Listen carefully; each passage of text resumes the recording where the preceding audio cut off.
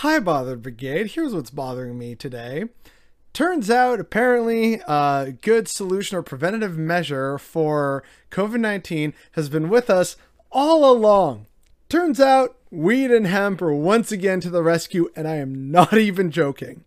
There is actually a medical journal that has been published that points this out, and even Bloomberg decided to run a cover article on it. Now, here's the thing, right? This is, again, in addition to vaccines, at least according to the abstract of the paper, but it's still just kind of silly how once again it's like, hey, we can make a lot of things from weed and hemp, right? And yet here's yet another one. So no need for the urine therapy, no need for ivermectin. Just smoke some weed. Just be chill. Please, we all need to be a little more chill these days. So here's the abstract.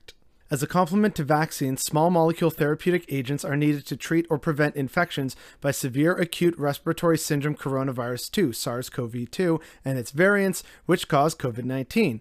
Affinity selection mass spectrometry was used for the discovery of botanical ligands to the SARS-CoV-2 spike protein. Cannabinoid acids from hemp, Cannabis sativa, were found to be allosteric as well as orthosteric ligands with micromolar affinity for the spike protein. To cut through the scientific jargon there, that just means the spike protein that the coronavirus uses to anchor itself.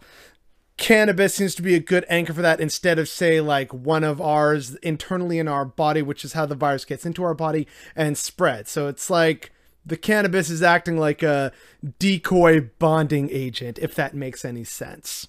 In follow-up virus neutralization assays, cannabigerolic acid and cannabidiolic acid prevented infection of human epithelial cells by a pseudovirus expressing the SARS-CoV-2 spike protein and prevented entry of live SARS-CoV-2 into cells. Importantly, these acids were equally effective against the SARS-CoV-2 alpha variant and the beta variant. Orally bioavailable and with a long history of safe use, these cannabinoids, isolated or in hemp extracts, have the potential to prevent as well as treat infection by SARS-CoV-2. Suddenly, I'm very thankful for all the weed shops, but unfortunately, this is where it gets a little doomer.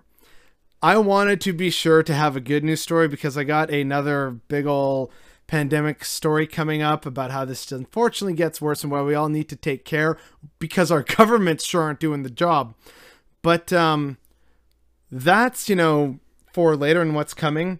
But what touches, what this story, if you want to call it that, touches on is how a lot of these various weed shops all around the place, like here in Canada, where it's legal in the States, they've popped up all over the place and are usually backed by some pretty serious, heavy capitalist capital. And unfortunately, that still means a lot of people are in jail for weed-related offenses. And so not only should that end, but it's also really unfortunate to see that this solution, whether it's, by vaccine or not, or a combination of the two, this solution is once again just sending more money to the capitalist class while the working class continue to suffer. And so while this is a good story, this is a good and positive development to see some actual medical research showing that weed may be all you need to help keep COVID-19 at bay. But it is still part of a much larger story of capitalist suffering. Yes, it's a positive development, and we should absolutely celebrate that, and hopefully it works for some people. This means probably a bunch of people have been pretty good. But again, the jury is still out. This is only one paper, right? We need a lot more evidence from a lot more different places and peer-reviewed in order for this to be more certain.